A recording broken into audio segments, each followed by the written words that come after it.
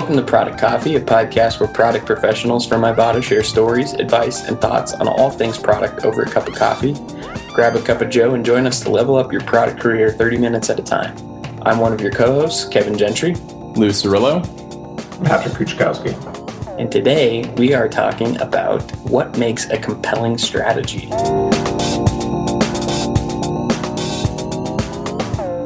So we're all in varying levels of building strategy right now for our teams.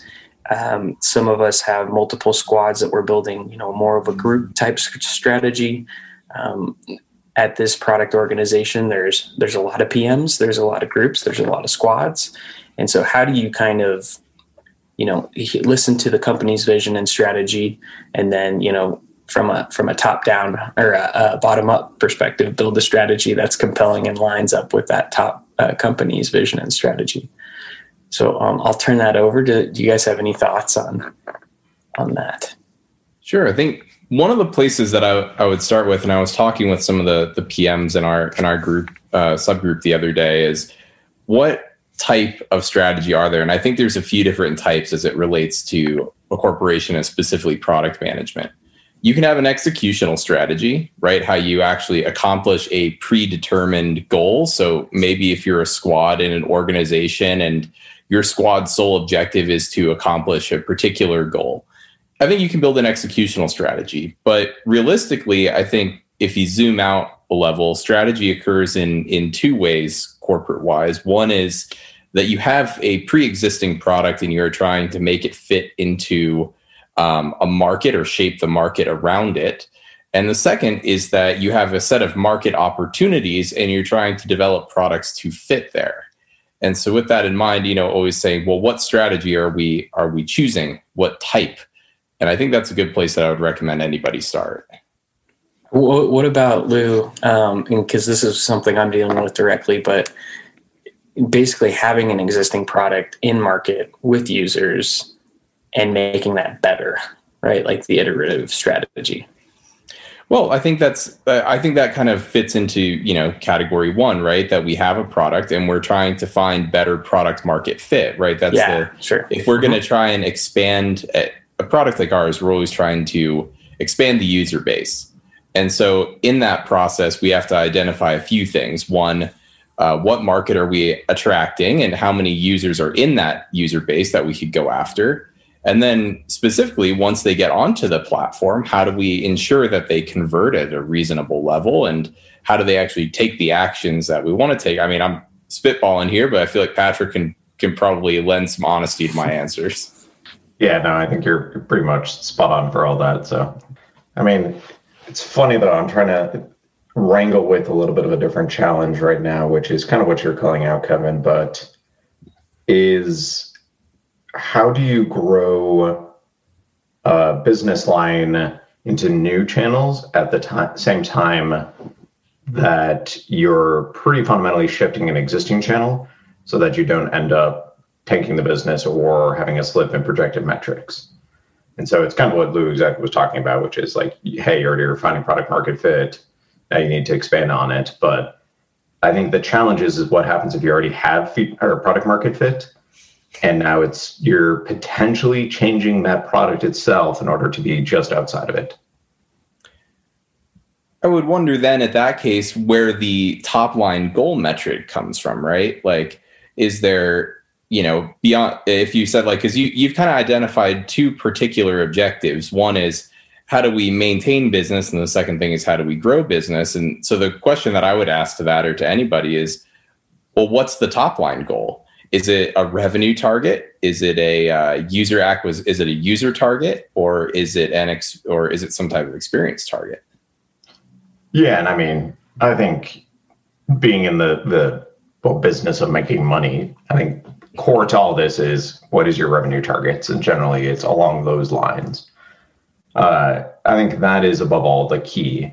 That said, I think there's different ways to accomplish it. And so I think each business is going to have its own metrics that will facilitate that. For most apps and most companies that have multiple experiences, I believe that retention still is probably your key indicator. I know it certainly is for us, but I was reading an interesting article the other day on basically just that. Whereas almost every company is struggling with retention curves, and how do you prevent users just coming in and churning? Too frequently, you lose something like anywhere from 50 to 80% of your users within 2 days, 2 or 3 days. It's like you're gone. So it really is, okay, how do we get something sticky in that very first experience? Hence why we're trying to change it up ourselves. But it does come at the risk then of how do you balance that with your existing users, and especially your pro users who are going to be disgruntled, who disproportionately bring more money for the business. But you also know that you don't want to be building a core product just for your power users. I think the retention was interesting. Like we're dealing with that same value prop right now. And I think, Patrick, our strategies will overlap in some way, shape, or form with, hitting the users and doing it right and making sure the product works. I think is super important, and that value prop that the saver that user is downloading the application and trying out your product for, it happens and it delights them. Like having that experience, I think, is super critical. So wherever we're missing the mark there, I think that's an area of an opportunity for us. But go ahead. I was going to say, it kind of sounds like, digging into the details there, that I think from a strategy perspective, Patrick's hit on exactly the right goal, that's a perfect, that retention and solving a retention related problem is a great, I think I would say squad level strategy, right? Like if the goal is specific, the metrics are there, where you want to get incremental movement. And that's obviously, I'm guessing, one part of Patrick's subgroup strategy, where he could have a team dedicated to solving that particular issue, and you could have another team dedicated to moving the needle in another direction on a different set of metrics. And so, probably the ask would be that, to a squad lead to say, hey, build me a strategy to solve this particular problem. At the subgroup level, it's how do we position our products more gently in the market so that we can achieve longer standing growth. We all happen to be in the growth group. So, except for Kevin, who's leaving us like a traitor. Like a traitor. I like that. Well, so yeah, that's a good point. Like at the subgroup strategy, is there one KPI? Is there like a set of KPIs for each squad? Like, how do you guys position it at that subgroup level to empower the squads to kind of build towards that? For me, in the most recent strategic review, the way that I attempted to talk about it is, where do we want to take the company as a result of our subgroup accomplishing its mission? And our mission was fundamentally that we wanted to bring Ibotta into the online ecosystem and make ourselves a larger dominant player in the market.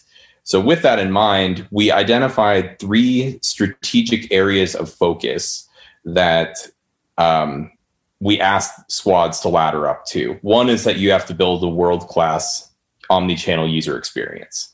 And so it's to each squad to say how they will build that experience.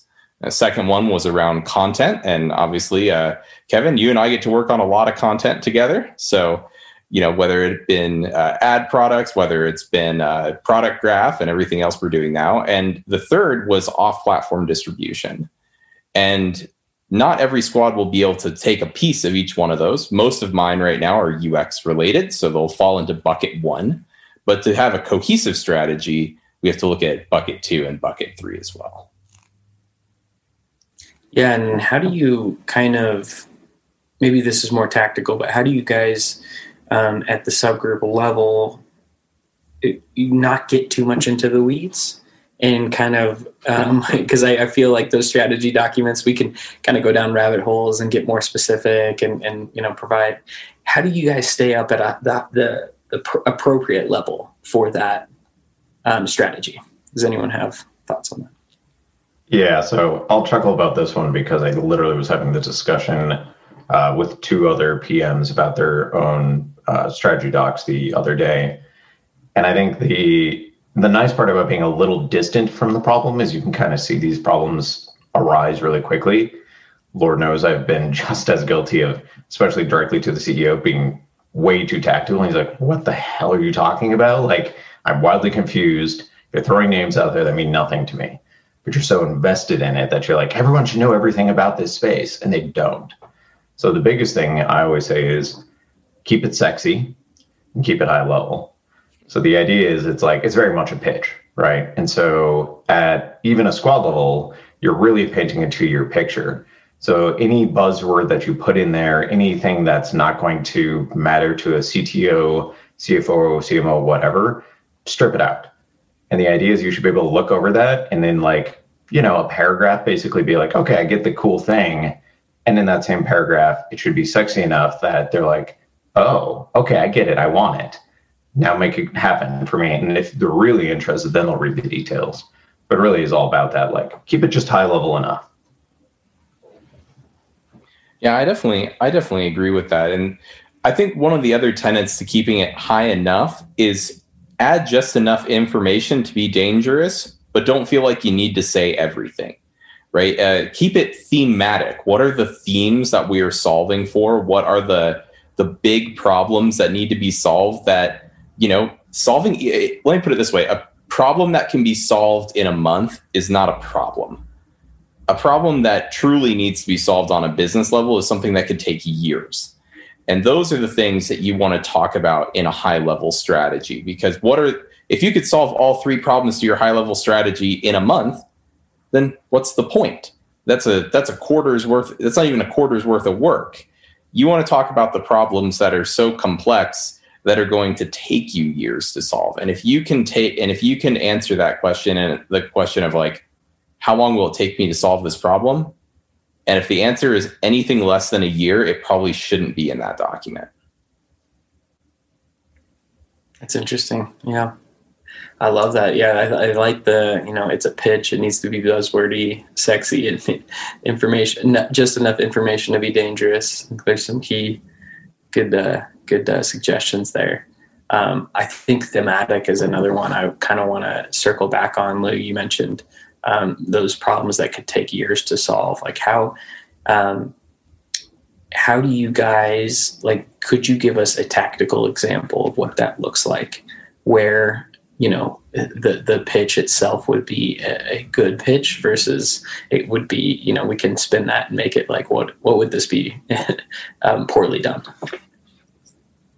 I think tactical and thematic are two completely different terms there for the case there. But I get what you're saying at, which is how would we decide a good pitch or a bad pitch? I think it would be if you went to your CEO and you listed out, how are you going to get from here to here? And you basically started talking about all of the initiatives that you were going to do to get you from here to there. That would be a bad pitch. It would be a bad pitch mostly because A, it would take a lot of time. B, they probably wouldn't know what you're talking about. And C, they would ultimately be like, yeah, right. All those initiatives are going to change in 2 weeks when you redraw your roadmap for the 30th time in the last 24 hours. So it doesn't, if you're explaining it that way, it'll be a bad pitch. What makes a good pitch is kind of like I said, where you go, hey, we want to position this product in this market. Here are the 3 things that we need to do to accomplish that.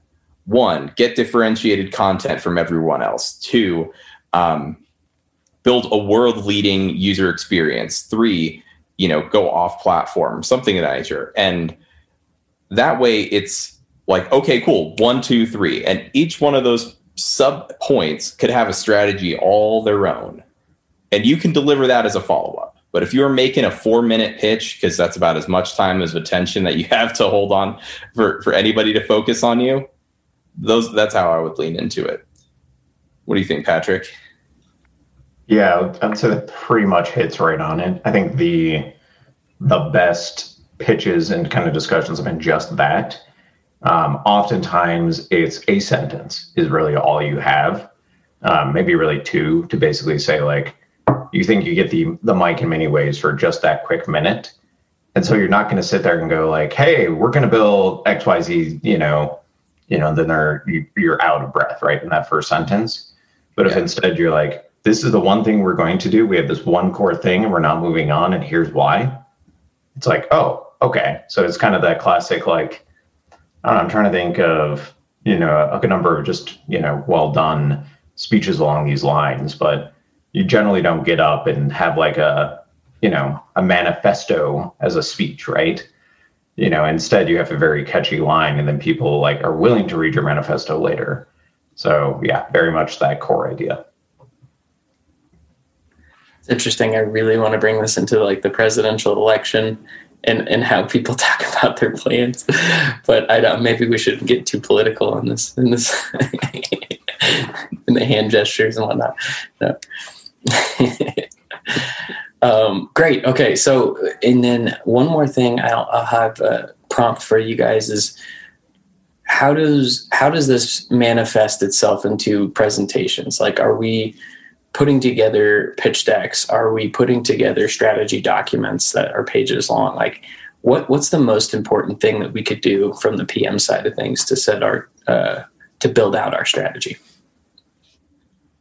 Well, at the moment, and we in our organization, we're trying out a new process, and the new process, we have a kind of a strategy doc template that we've passed around that's being filled out by either at the squad level when squads are individualistic, or at the subgroup level when the subgroups have unified strategies.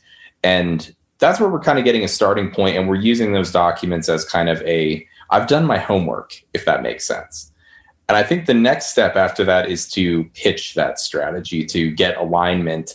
And in that view, I always view the decks as being more important. I think they're more consumable. I think that's the piece that gets shared and gets lingered on, that you'll refer to, or you'll copy and paste it and edit it and everything else. I think that's where ultimately it will live.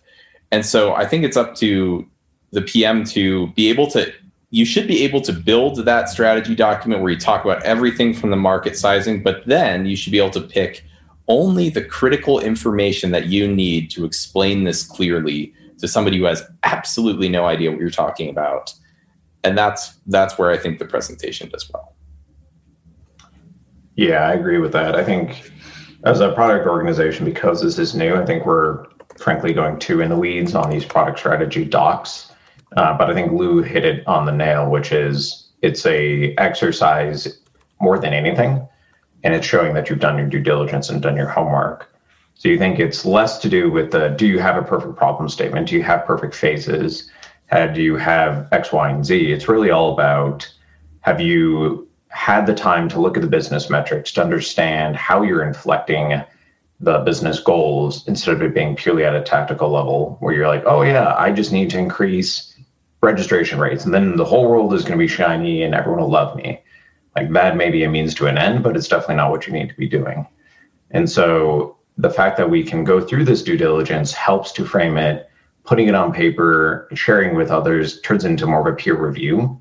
And as a consequence, it means that we're well established. But my hypothesis is we're going to do all this work, and 3 months later, we're going to have completely forgotten about these docs.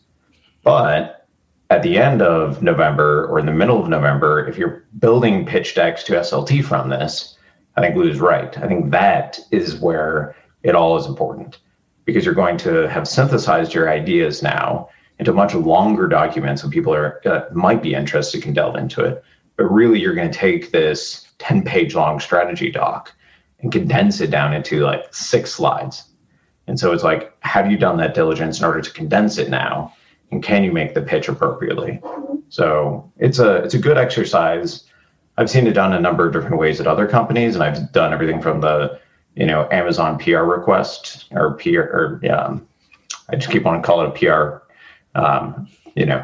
but as in pull request, but instead of, PR, but whatever. Yeah. Do we also use the blame feature too? Yeah. To just throwing things at a wall. So you name it, there's a ton of different ways to do it. I think the big thing is find an exercise that works, that doesn't turn into what I feel like we're unfortunately heading down, which is like a slog. So it's like, there's a balancing point there. Same thing with like Agile, right? You don't just do ceremonies only for the sake of ceremonies, and then it turns into a grind. Like, you find a balance. You kind of hit on a good point there, Patrick, which is, this isn't a one and done thing, right? It's kind of for all of us and for anybody who we would give advice to is, it's up to you to get in front of your leadership, your team, everybody on a routine basis and keep them apprised not only on the progress, but the changes in the strategy. And if you leave it to once a year to do something like this, you're not doing it right. You need to be doing this. Frankly, I would say at this point, I'm maybe 3 or 4 SLT presentations on a monthly basis now, just between everything that we're working on. And I think that's where it really starts to shine, is that you have to have the individual diligence to, I think where we're seeing it now is probably a lot of us have done some of that process, but for others in the organization maybe aren't as familiar with it. And so this is a catch-up exercise, and it is going to run into the ground because it's the first time we've seen it, right? How could it not? But if you are making it an active part of your every quarter, every 2 months to update, to present, then when you get asked to update the next version, you'll have the trust. It'll be easy. Nobody will bother you. I did find that useful, and it is good to know, because it is a lot of work up front and a lot of process. But I think, to your point, Lou, once you have that done, it's just changing and updating it. And that's less overhead for PMs. I found that some of the core elements, if you build a really good strategy up front, still remain those core kind of focuses, right? So it's not too much iterating on that, maybe changing up verbiage a little bit. If the strategy focus is adding a new pillar to it. But the good thing is, once you get that over that first hump of getting the initial document out there, it's not altering or changing incredibly too much, unless you completely pivot your product or strategy. Yeah, and I'd agree on that and say there's one other part too. The overall strategy can remain the same. The execution can change every day. Right. Yep. Right. Like that, the execution part of your strategy is probably the part that will have the most delta in it. But the overall top line designs, those will probably remain tenets unless the company fundamentally decides that that's no longer a direction they want to pursue. Yeah. Yeah. That's my daughter. For folks, it's just I think she's signaling the end of product coffee. Well, as we close this out, one more question for the group here. If, for prospecting PMs that are getting into this and building out their first strategies, what bit of advice, if we were to sum up that, do we have for those folks? Yeah, I know we've touched on this in a number of other places. I think it's very easy, especially when you're new to product or just getting into it, to assume we all just hand wave and magically materialize strategy. You don't realize the hours and hours that are going on in the background, the tons of user research and everything there. And more than anything, I think what helps is putting it down on paper. The more you write it out, the more often you'll find, okay, this seems like a great idea, or it's a terrible idea. And then go through some sort of peer review process. Let your colleagues take a look at something, because they'll be more critical and give you better feedback before you have to bring it to your boss or your boss's boss. And, it's a good smell test. But writing it down definitely helps. Yeah, I would say if you're a new PM, go to your leader and ask about some of the predetermined goals or the strategy that's already in place, and decide, are we building an executional strategy, or am I high enough in a level or expectations that I'm asked to build a truly thematic, organic strategy for the company, and understand where you're at. If you are a PM of a squad that is a member of a subgroup or something of that nature, go talk to your group lead, ask where we're going, ask which part they see the squad fitting into of that bigger strategy, and then build your strategy to match to that, right? Build your strategy to say, hey, here's how I'm going to help the subgroup achieve its goals. In the same way that the subgroup says to the group, how do I help the group achieve its goals? And the group says to the company, how do I help the company achieve its goals? Yeah, I like that a lot. Yeah, that sounds great. The last thing I have to add to this is, it depends on the type of person you are and how you learn. get in front of SLT, get your senior leadership team, right? And put yourself into those situations where you're making these pitches for strategies. Even if it's your first time, just don't feel, put yourself out there and learn from that. It probably won't go good up front.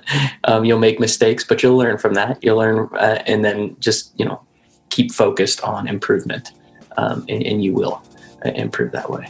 But with that, it looks like we finished up all of our coffee. So go level up.